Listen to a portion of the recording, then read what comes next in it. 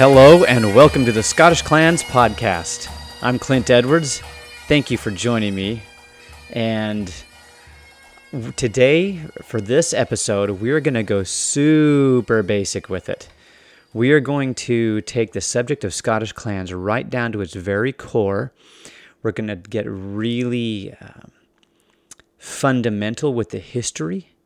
We're going to start with places that you've got to know as you're starting off.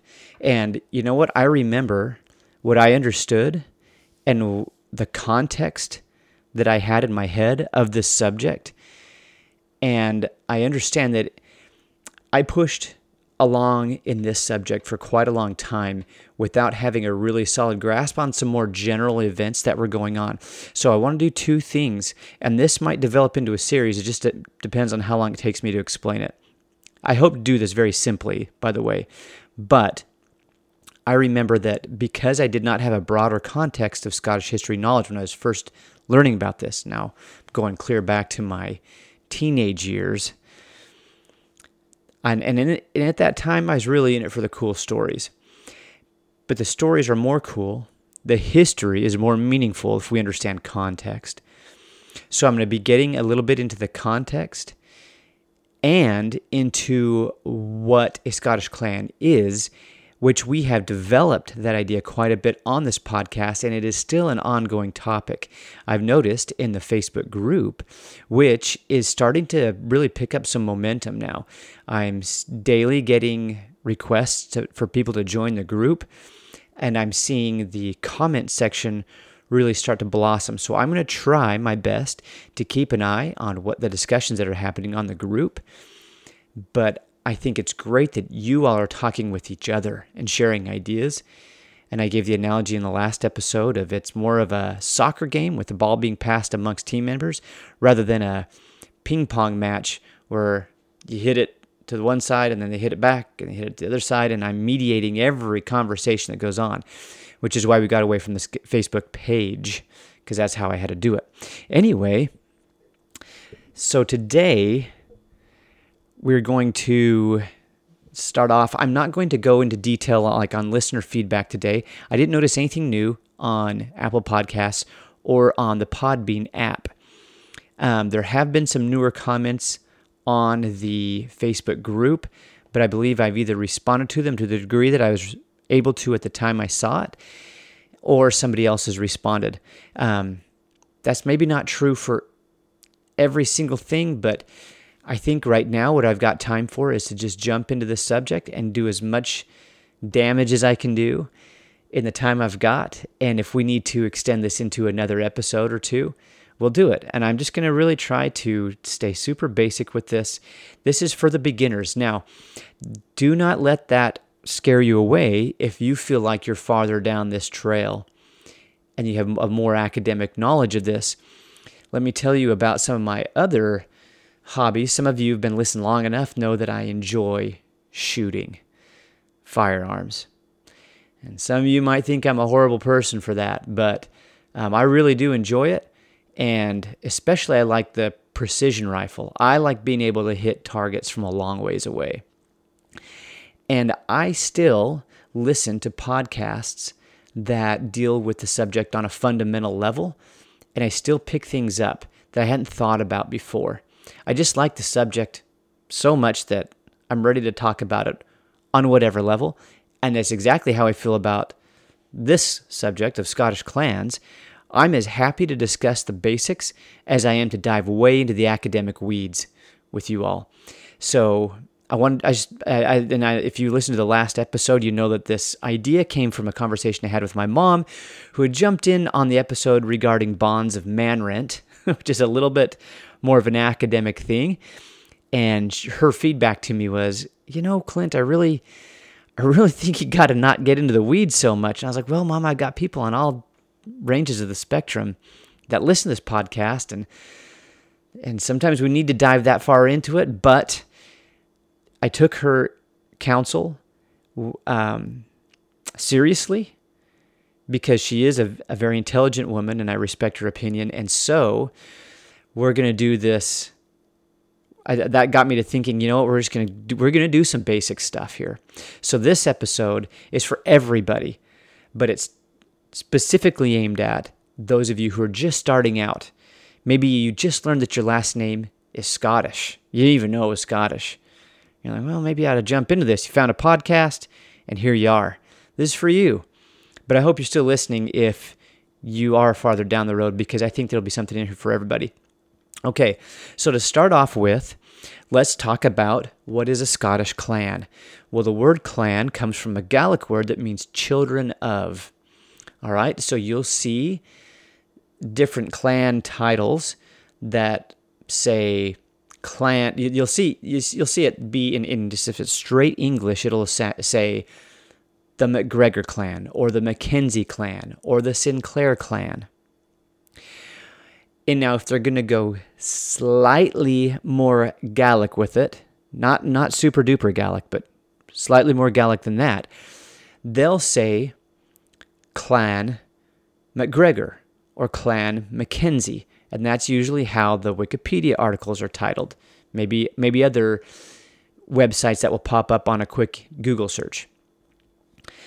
Now, if we're going to get slightly more authentic with the Gaelic language, because clan means children of, Mac means son of. Now, as many of you probably already know, you do not need to have a Mac at the beginning of your name to be descended from a no-kidding Scottish clan. It doesn't mean you're less of a clan because you didn't have Mac. But Mac is from the Gaelic, or Gaelic, that means son of. By the way, the reason I corrected myself right there between Gaelic and Gaelic is because in Scotland, as opposed to Ireland, they tend to pronounce the name of their language Gaelic. And in Ireland, they tend to pronounce it Irish. If they're speaking in English referring to their native language in that country, they tend to use Irish to differentiate it from the language spoken that's really related in Scotland. Where they pronounce it Gaelic, they'll just call it Irish. But if they're actually going to use the word, it's pronounced in Ireland more like Gaelic. And in the actual Gaelic, it sounds more like Gaeilge. There you have it. Okay, so sometimes I say Gaelic and then I try to correct myself because they were speaking in a Scottish context, but that's why. Okay, Mac comes from the Gaelic to mean son of.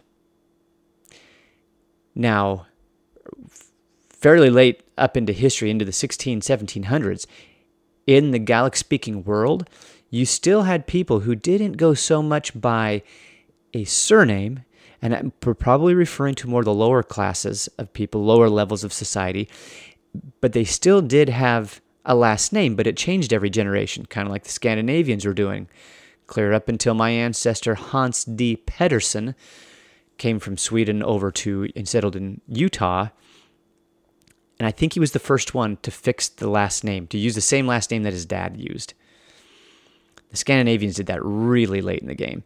Now, in Scotland, they did too, except for the upper levels of society where it was way more important. They're operating on bigger geographical scales, and the title was important. But the lower echelons of society would generally go by, I am Sean Mac Yine. And we anglicize that or make it English by saying Ian. But Yine is the Gaelic for John. And so is, okay, I'm not going to get into the weeds on this. I'm tempted to do it, but I'm not going to do it. Anyway, let's pick a different name. My name is Seamus McYine. Okay? I'm James, son of John. And then my son might call himself Lachlan McHamish. Okay? Lachlan McHamish. Lachlan, son of James. All right, so, and it changes every generation like that. So that's the significance of Mac. Now with clan, if we're referring to the kindred as a whole, you could say, if you're speaking English, Clan Macintosh, or Clan Mackenzie, or Clan MacDonald. Now I'm going to use MacDonald because I don't have to get too crazy with the Gaelic language on this one. If I'm being slightly more authentic with the Gaelic language, I'm going to say Clan Donald, right? I'm still not pronouncing Donald in Gaelic. But what I'm saying is we're the children of Donald because the whole group, the whole kindred, are calling themselves the sons of Donald. When they say we're the MacDonalds, we're the sons of Donald. And by implication, that's sons and daughters. So, but if we use the word clan, we say Clan Donald, we're the children of Donald. Okay? Yep, there was a Donald once upon a time. I'm not going to go into the weeds on who he was, where he comes from. But that's how those words mean. And I thought maybe we just start on the very, very basic of what the words mean and what that we're using when we refer to Scottish clans. Okay. Now, with that said, what is a clan? Well, at the very root of the concept, it's a family. However, so your question that I would anticipate would be, so what's the difference between a Scottish clan and an English family? Well, that's a great question, and one it's a conversation that's still ongoing. Because we're talking about maybe some clans in Scotland.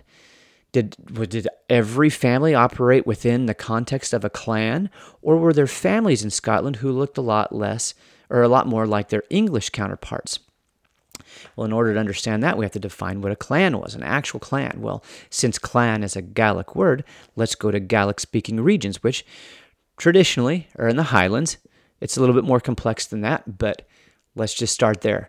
So those who spoke Gaelic, unless you go back to a certain date, you go back way far in Scotland, we expand quite a bit where Gaelic was spoken, but let's just take the 1500s. In Scotland, the Gaelic speakers were in the Highlands and in Galloway, but let's not get too far into it. So in the Highlands, what was a clan? Well, a clan was a broader network than just a mother, a father, and children, like what we'd call a nuclear family. Clan had a much broader implication. It extended to a larger kin group that could go out to relations of the third, fourth, fifth degree. Also, contrary to a popular notion, there were people who considered themselves part of the clan, but that were not necessarily blood related. They had developed close ties to that kindred. Sometimes they even took the name of the kindred without actually being blood related. Now, I'm going to give you some heads up, and I don't have the actual episode numbers with me, and other podcasts do that. They're like, go back and reference this podcast number or that number. But I will tell you that all my podcast episodes are numbered and titled, and I'm going to give you the titles of those. One of the podcasts, and I believe I did it in a couple or so episodes, so it was a little bit of a series, was entitled The Structure of a Clan. All right, so you can go back and we go into more detail about how a clan was broken down. All I want you to know is that not every single person in a clan needed to be related by blood. There were some within a clan who thought that they were related to the chiefly family, but they really weren't. Because sometimes people made up genealogies back then. And they did that on all levels of society. On the very top and the very bottom, they went with whatever made them feel good. It doesn't change reality. And I'm not all about saying people's feelings change truth. Truth is a thing. However, that was just how they did it, and that was their culture. And I'm not saying it's one way or the other on it. I'm not going to get too far into that, but because you could get way off on a tangent with that subject. But some people thought they were related. They really weren't, but they considered themselves part of the clan, and like I said earlier, they actually sometimes took the surname. Now, sometimes they knew full well they weren't related, but they took the surname anyway because that was the context they operated in. They lived in the world of the MacPhersons, in the upper reaches of Strathspey, and the MacPherson were the dominant kindred in that area. They held legal title to the lands that this given kindred lived on. And so they had a legal, or a more, maybe think about it in a feudal context, obligation to the chief of the McPhersons, McPherson of Cluny. And they just, their whole world revolved around that. They didn't have an already fixed surname, so sometimes they would just adopt the last name of McPherson. Especially if he was proving to be, and this was an arrangement that was working out well for them. They liked the arrangement, they liked the McPhersons, they would stick with it. And then other people in this situation were related. And let me just use an example for you from my own experience, my own family, that helps me understand this, because I use this as a comparison to see how quickly this could develop.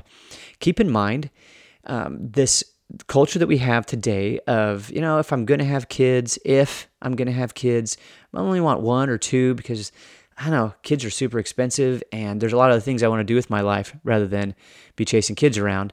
And so I'm not going to have very many. I'm not trying to, look, don't get offended. You may only have one or two because of completely other reasons, and that's fine. That's fine. I'm just saying our culture as regarding kids today is a lot different than it was back then. And back then, they tended to have more kids. Now, infant mortality and other mortality was significantly higher back then, but they tended to have more kids. Okay, so I'm going to use my mom's side of the family. Now, if you go back to the structure of the clan, the structure of a clan, or clan structure, whatever that episode was titled, you'll know it when you see it.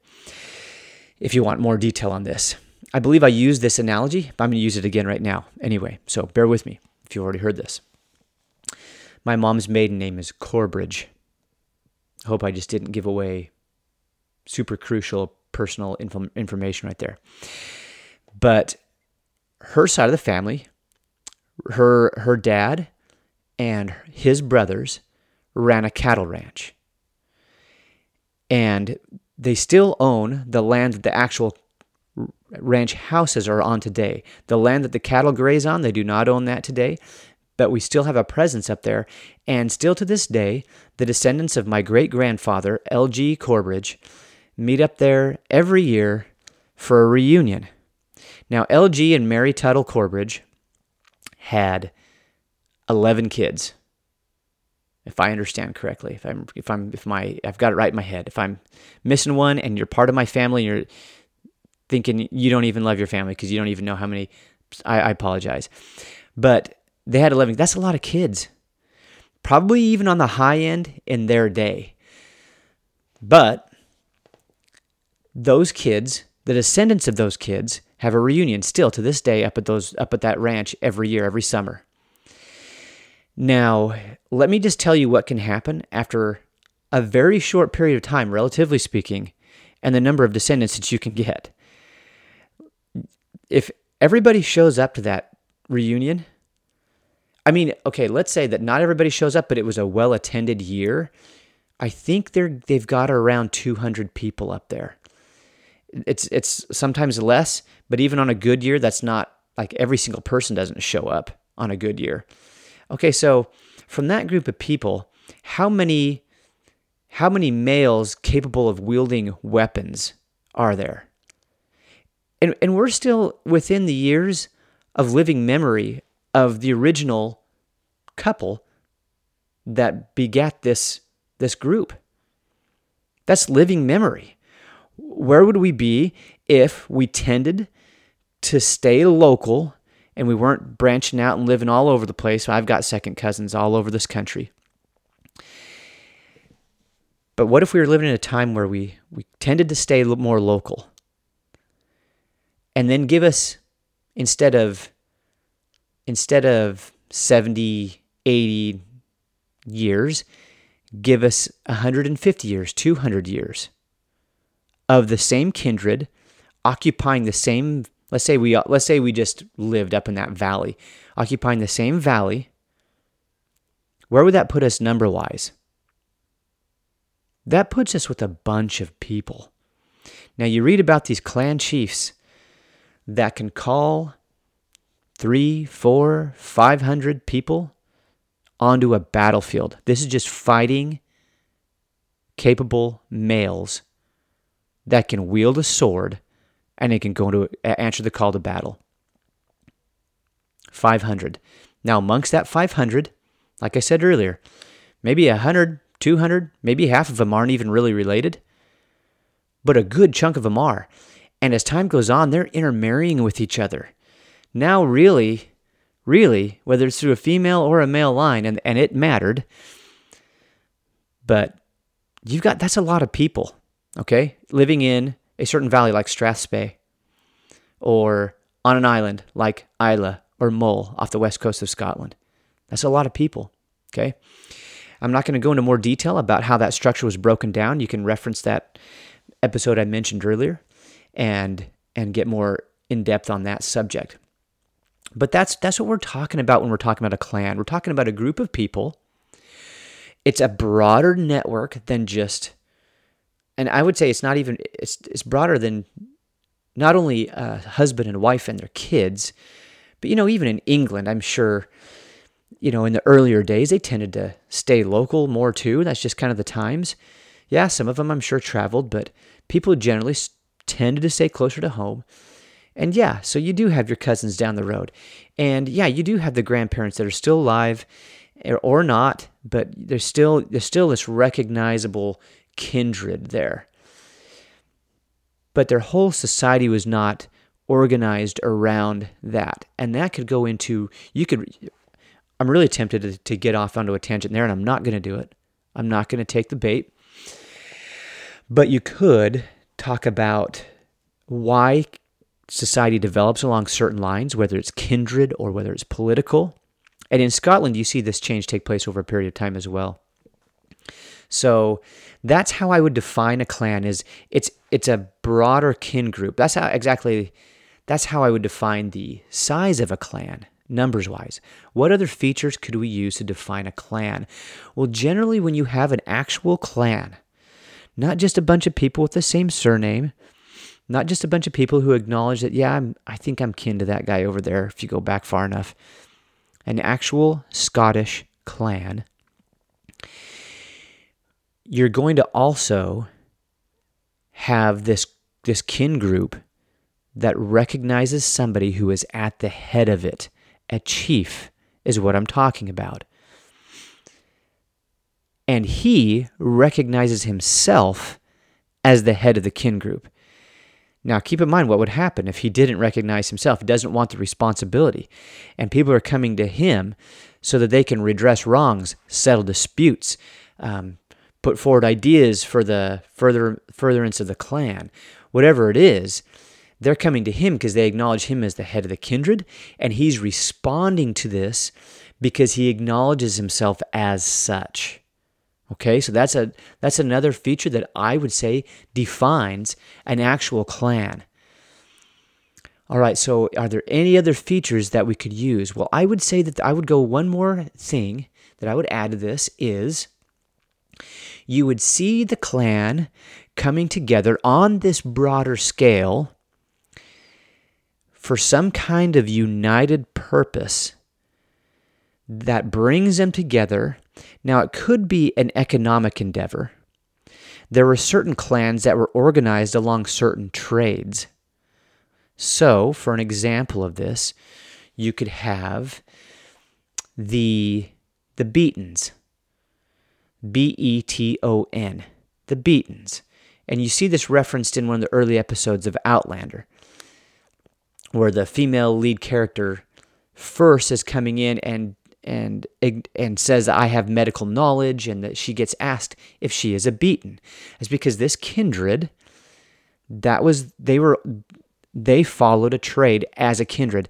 Now, you do see these kindreds that are organized along trades that do get involved in other trades. So they're not bound to that trade, but as a trend, this kindred will follow a certain trade. So as I mentioned, the Beatons were known for being physicians. Very advanced physicians. And they could be found, as far as I understand, throughout Scotland, plying their trade. Another kindred that would be a good example of this is the MacVurrichs. The MacVurrichs were known bards. And a bard wasn't just a storyteller. A bard especially that was in the employ of a certain clan, a certain nobleman, not only would he tell stories, but these just weren't any stories. These stories contained the heritage of the clan.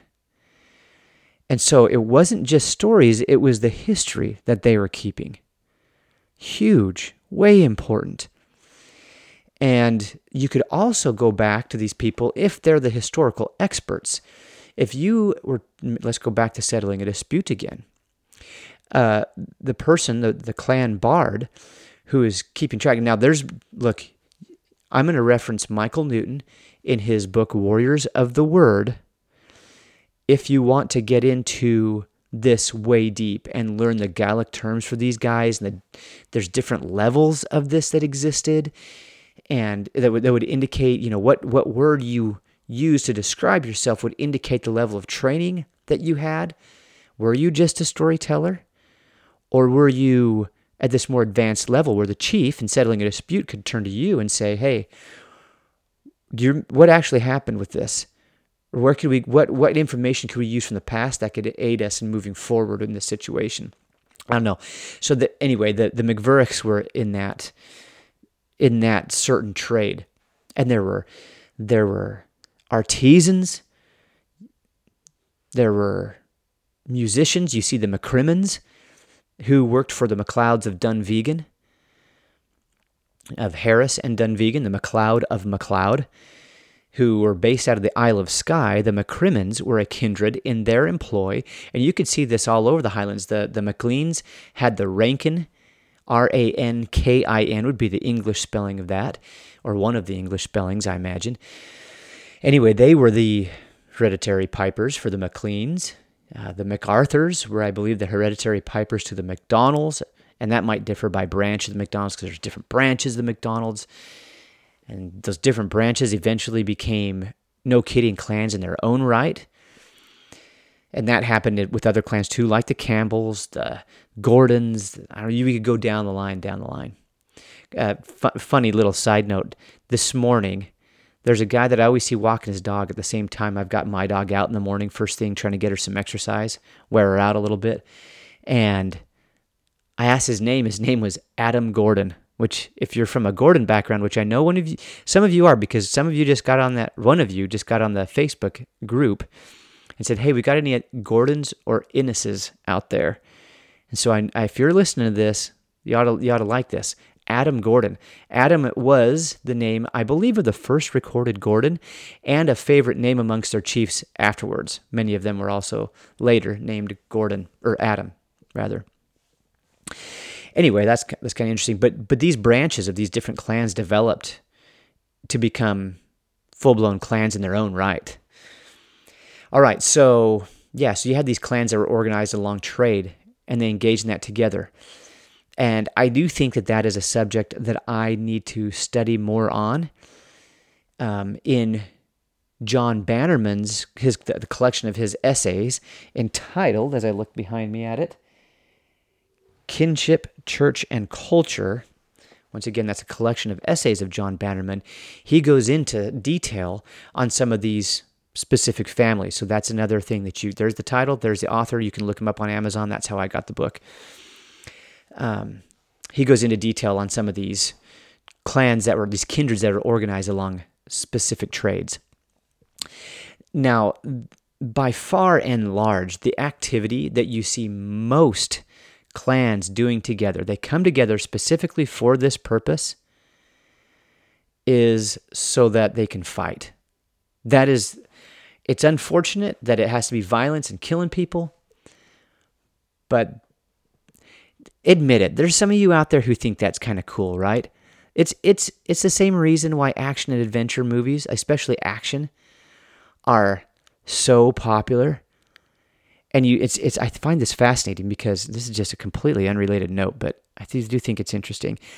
You have these actors who claim to be non-violent, peace-loving, anti-gun people, and then they will star. I'm not going to call any names out. I'm not here to attack anybody, but they will star in a movie that is super violent. and it's got guns all over the place. So anyway, there is a part of us that the conflict between good and evil, even on a violent stage, is fascinating to us. And I think there's a little bit of part of many men that in a what we would consider, or we can argue would be a righteous cause, that we're tough enough to go into a violent encounter and handle ourselves. There's some part of us that I think will never let that go, that's something that we would aspire to. I don't know anybody that would be, like, could have jumped in and saved somebody else by being violent, but didn't because they were completely incapable of it, who would be proud of that incapacity. I'm not really sure I've ever met that, but maybe I'm just running the wrong circles. You got to understand, though, that the Highlanders specifically, but Scots generally, that was a deep part of their culture. We'd like to think that they are raised on the peaceful teachings of Jesus Christ in the New Testament. But I'm here to tell you that the tales of Cuchulainn and Finn MacCool were alive and well in the Highlands up to pretty recent dates. And as these people mature and grow into adults, the best thing that you could possibly be is a warrior for your clan. Isn't that interesting? So yes, on the one hand, I do feel it's unfortunate that it has to be in the realm of violence. On the other hand, that's just what the records show us, is that's the activity that we see them coming together the most for, is for fighting. That's the easiest way to see if a clan was a clan historically. I'm not talking about now in clan societies and legal representation under the Scots law and all that stuff. I'm talking about how it actually worked in the day, back in the day. Is the easiest way to see a clan function as a clan was by reading about them going to a fight all together. And how many do you got? Well, it's a little bit maybe different in the lowlands and the highlands. On the borders, when I talk about the lowlands, the borders are technically part of the lowlands, but the borderers looked a lot like the Highlanders. And when I say borders, I'm talking about those kindreds who lived along the border with England. Well, this is an interesting little detail, side note, but related, relevant, that these kindreds existed on the English side too. Is that not fascinating? Could we talk about English clans? Well, if you're talking about the borders, I think you'd be able to drum up a pretty good case, especially if you're reading, what is his name? George MacDonald Fraser, who is the author of the book Steel Bonnets. Okay, there's another source I've just dropped to you. You can go back and he writes, it's kind of a foundational work on the border reivers, the border clans, the riding surnames, as they were also called. The Scottish government in the 1500s saw little difference between the borderers and the Highlanders. Now, if you're super new to the subject, Highlanders were the people who lived in the more mountainous parts of Scotland. And that geographical remoteness lended to a separation of culture. So, at one time, Gaelic was spoken in many parts of the lowlands. But as time wore on, and this isn't from some kind of aggressive, violent force. This happened along economic and political lines.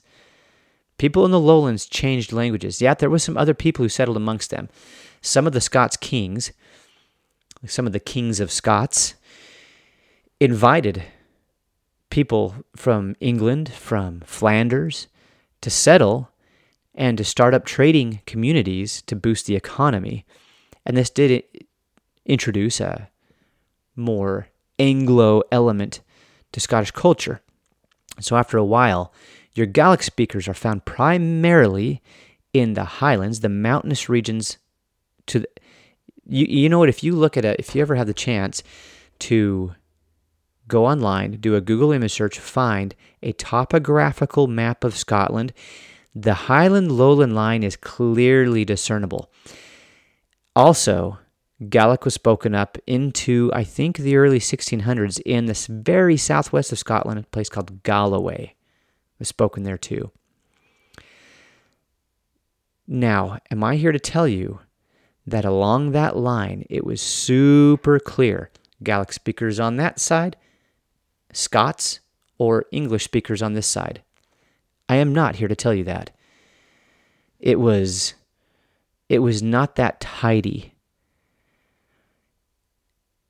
And just because the topography looked gentle and was less steep did not mean automatically that it was not a Gaelic-speaking area.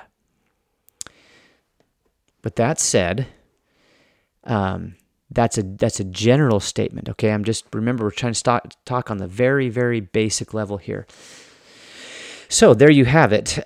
There's how I kind of see a clan. That's what a clan is.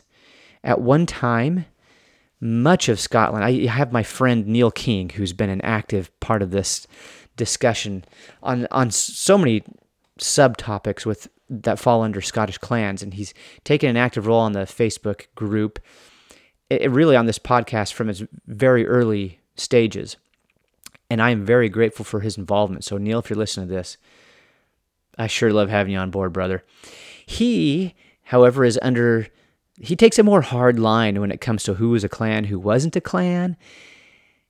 And I don't take that hard of a line. I've found evidence that in certain periods of Scottish history, this organization along kindred lines was much more ubiquitous or widespread throughout Scotland than just the Gaelic-speaking areas. Now, I think Neil is more correct, the later in Scottish history you get.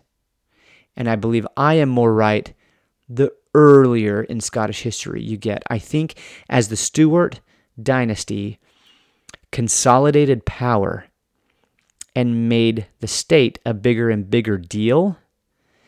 Now keep in mind, Stuarts used the heck out of the clan structure. I really don't even think they could have governed Scotland for that long had they not tapped into that structure that already existed. But I think especially you're getting into the reign of King James VI of Scotland, the first of England. You're seeing a shift in that time period where I think that the kin-based society was less prominent in the lowlands. Am I here to tell you that starting with his reign, it didn't exist anymore? Nope, that's not what I'm saying. I think Mr. King is more right after that date, though, and I'm more right before that date. And I just made that date up right off the top of my head. Just pick that. That was not prepared. It was just, if I had to just pick a moment right now, that's where I'd pick it. Now, if you disagree with me, I don't care. And I don't mean that I don't care about your opinion. I don't mind people disagreeing with me. And if you want to go on the comments for the Facebook group and lay out your reasoning, make sure you're pretty solid on your sources. But I am completely up to be corrected by people. So, and in fact, that's why I'm doing this podcast, is because I want to have a conversation with people, and I don't want to have my ideas exist in neither a vacuum or an echo chamber. Okay? Just come with a clear argument. That's all I ask. Okay. So, and I appreciate Mr. King taking the stance and making his argument like he does, because I think it contributes to our discussion on this subject. And I just love talking about this subject. I don't know if you could tell that yet. All right, so that's kind of how I see a clan being set up. That's what a clan is. It's what they do. That's some of the defining features. I don't mean it to claim it to be an all-exhaustive explanation of a clan, but I think we've got off to a pretty good start. I think that's where I'm going to wrap it up. I think, though, that having done this episode, we're going to go next episode and we're going to do some super basic Scottish history. All right? Because like I said, we need to understand context. And if you want to prepare for that, here's some homework. I'm not telling you how to live your life, but if you would like, I would go back to the earlier episodes where I talk about the Scots of Dalriada, the Picts, the Angles of Northumbria, the Britons of Strathclyde, the Vikings, the Normans, because that's where I started this whole podcast off with, was episodes about the groups of people back to whom or to which we can trace these kin groups that later become recognizable to us as Scottish clans. People who, these are the last names of your neighbors or your coworkers or your friends or your own family. And I think that's one of the fun things about this is I can meet this guy out, and I've seen him several times before and we've talked before, but his last name's Gordon. And I was like, well, you don't say. I know a little bit about Gordons. Anyway, so we'll go into if you want to go back to those earlier episodes and listen to those, and maybe also dig into the structure of a clan if you want more detail on what we talked about in this episode. I keep on wanting to say today, but there's very little chance that you're going to listen to this on the same day I'm recording it. Anyway, because next episode, I'm going to touch on those subjects. If you have a foundation, you'll be tracking. And maybe do it in a place where you can actually have a map to look at. Do a quick Google image search. Super easy to find this information. And what part of Scotland did the kingdom of Dalriada occupy? Where were the Angles of Northumbria located?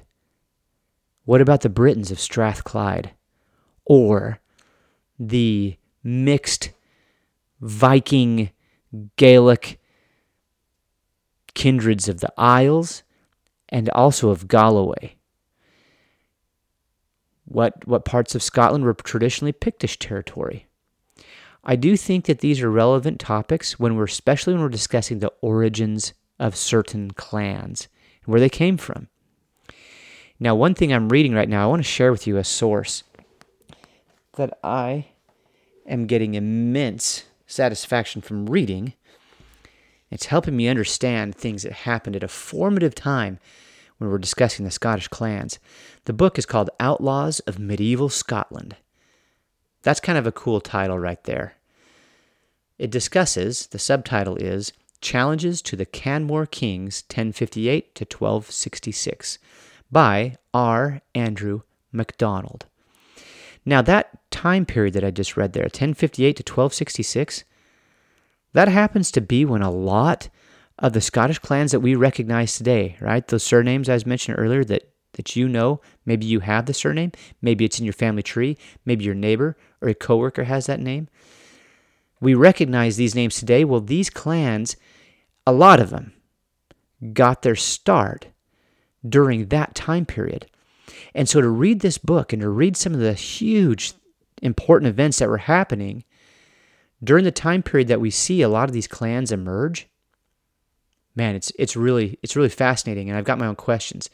And if you're listening, Neil King, you mentioned, because I do read the stuff that goes on the Facebook group, you mentioned that you'd like to dig more into this particular time period. Who are these guys from the kingdom or earldom of Murray? Spelled Moray if you're an American and you've never actually heard it pronounced by a Scot. It's pronounced more like Murray. But where were these people coming from? Why were they giving the king of the Scots so much grief? It's all outlined here by a scholar of some note. It says on the back cover, R. Andrew MacDonald is assistant professor of history at Brock University in St. Catharines, Canada. He is the author of The Kingdom of the Isles, Scotland's Western Seaboard, circa 1100 to circa 1336, and co-editor of Alba, Celtic Scotland in the Middle Ages.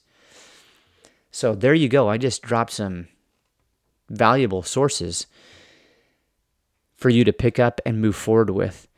So I haven't got to those other books or those sources that it mentions that he's a part of, but I'm almost done with this one, and I have learned a lot of stuff, and I'm going to use some of it in the next podcast because I'm going to hopefully get through these early kingdoms, like I mentioned, the Northumbrians, the Strathclyde Britons, the Picts, the Scots of Dalriada. I'm going to try to cover that not in as much depth as I did in those earlier episodes, so that I can jump into this time period, but I do want you to see how it emerges from the time period of those kingdoms. Then the Vikings show up. A lot of stuff changes there. The Normans show up. Through reading this book, I've found that I had some misunderstandings about their arrival because they arrive in the time period that's covered by this Outlaws of Medieval Scotland book. And Brother McDonald there helped me understand, helped me see the light on some of that stuff. So I recommend that book. Any of the other books you've heard me mention in this episode, very much recommend it. Somebody asked me a long time ago to get a reading list started, and I did on the Scottish Clans Facebook page. I think I need to revisit that and drop that out there, and then allow you guys in the comments to just start adding books that you think should be a part of that, if you're one of those who've done some reading on this subject. So thank you for joining me today. You kind of have an idea of where we're going to be going this next episode.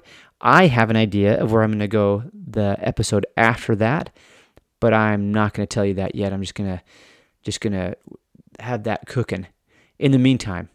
But anyway, that's where we're going next time. We're going to go more into the historical context from which the clans spring, and hopefully that will give you a good starting point, and it'll increase your understanding of the clans. So thank you for joining me.